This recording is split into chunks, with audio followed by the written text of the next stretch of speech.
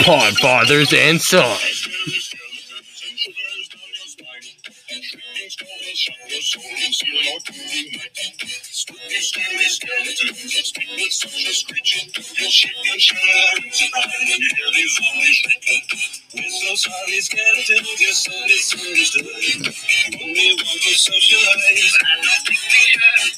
Go.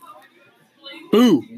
Hey, spooky boys and spooky gals. Welcome back to Podfathers and Sons Spooky Edition. Thank you all for tuning in on such a spooky afternoon. I am your host with the ghost, Max Martin. We have Kellen Parsons. What's up? What's a good one? What's up? And Nick Seward. Present. Joining us for today's podcast. Today we will be talking about genetic mutations in inbred families. Genetic mutations happen when genes or segments of deoxyribonucleic acid, or DNA for short, mutate as a result of the hereditary genes that were provided for a multicellular organism to form alleles. Mutations can occur in other ways, like if a cell's DNA is damaged by harmful energy or if the DNA breaks or changes in some sort of way. Mutations can cause a variety of outcomes such as disease, odd appearances on the outside, and many more. This is because genes directly affect how the proteins and enzymes of an organism are created and what their purposes are. Thanks, Max, for that interesting overview. Now, let's talk about one mutation, methemoglobinemia. Methemoglobinemia is a mutation characterized by poor tissue oxygenation, which is caused by immense levels of blood methemoglobin. As a result of this, a person's skin can be affected and can even turn a shade of blue. In Kentucky, there was a family who suffered from methemoglobinemia. They were considered strange and outcast due to their blue-colored skin. However, one day, a woman saw one of these blue people outside of her house, and she didn't know what to do at first. But then she immediately called a doctor, because obviously that would be the best thing to do because the person's blue. Yeah. So the doctor, after getting this call, researched whatever it was that was up with this person, because it was unknown at the time. And he eventually discovered that this condition was genetic. So he created an antidote, and he hoping that it was successful, tested it on one of the children, Benjamin, because he had just, he hadn't been blue for that long because he was just born. It ended up being successful, and so that proved this condition can be reversed through correct and immediate medical attention. Okay, I'm going to go a little bit deeper into methemoglobinemia. Methemoglobinemia main symptom is cyanosis.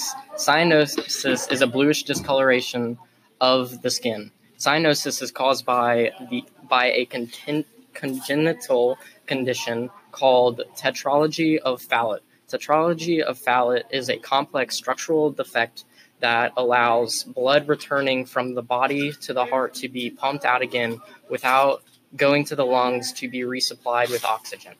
The hemoglobin in red blood cells turns red when iron in the molecule binds to oxygen. It turns bluish-purple when the oxygen is unloaded, which is why your veins are bluish. But when you have too much deoxygenated blood in your arteries, your skin turns from pink to blue. Another genetic mutation that is famous from inbreeding is hemophilia. Queen Victoria, a long time ago, was the Queen of England, and she became the carrier of hemophilia for her whole family to have.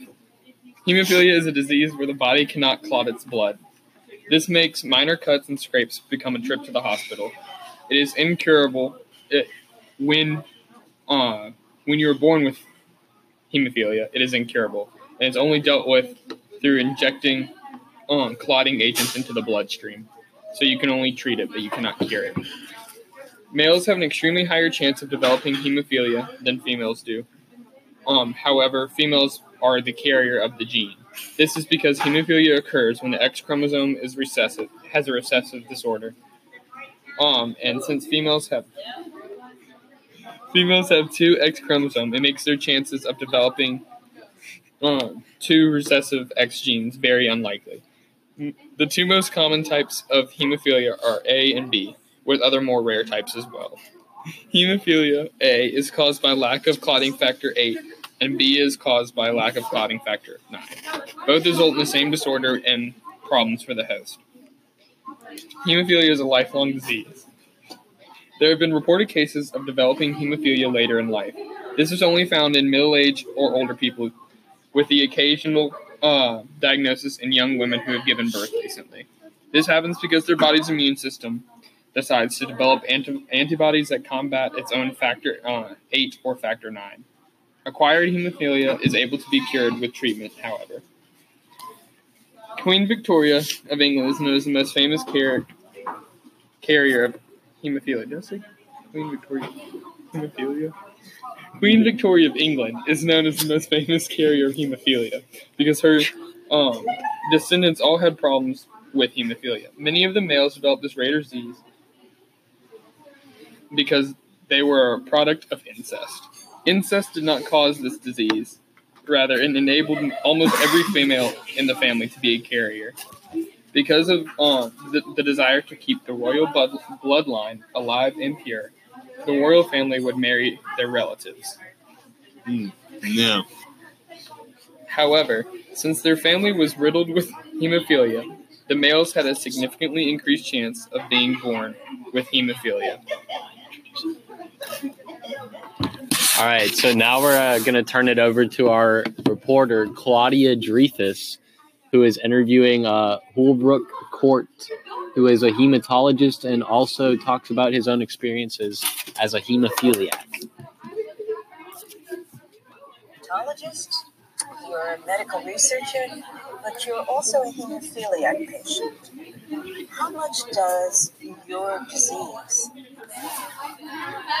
My disease is integral to my work. At a superficial level, hemophilia is the band-aid that I wear. At a very deep level, it's part of my DNA. At an emotional level, I feel it's how I connect with my patients. When you say connect to your patients, I think it's one thing for us to be physicians and practice medicine, but it's another thing to be a patient and be on the other side, to actually be in the bed. And for me, I've spent so many years actually having patient experiences. I know what it's like to feel vulnerable. I know what it's like to have a physician take care of you. And so I can bring that experience to my patients that I take care of. did you always want to be a hematologist? I always wanted to practice medicine. At first, with my dad being a pediatrician, I thought I wanted to do pediatrics. But it wasn't until I actually had that tight bond with my hematologist, looking up to them in so many ways, that I realized that's the type of bond I wanted to have with my patients. That's how it started. You're 35 years old. There are not a lot of living hemophiliacs, if I may say, of your age group. Why is that? Unfortunately, during the 70s and 80s, when I was transfusing every other day, our blood products were contaminated because of the HIV epidemic.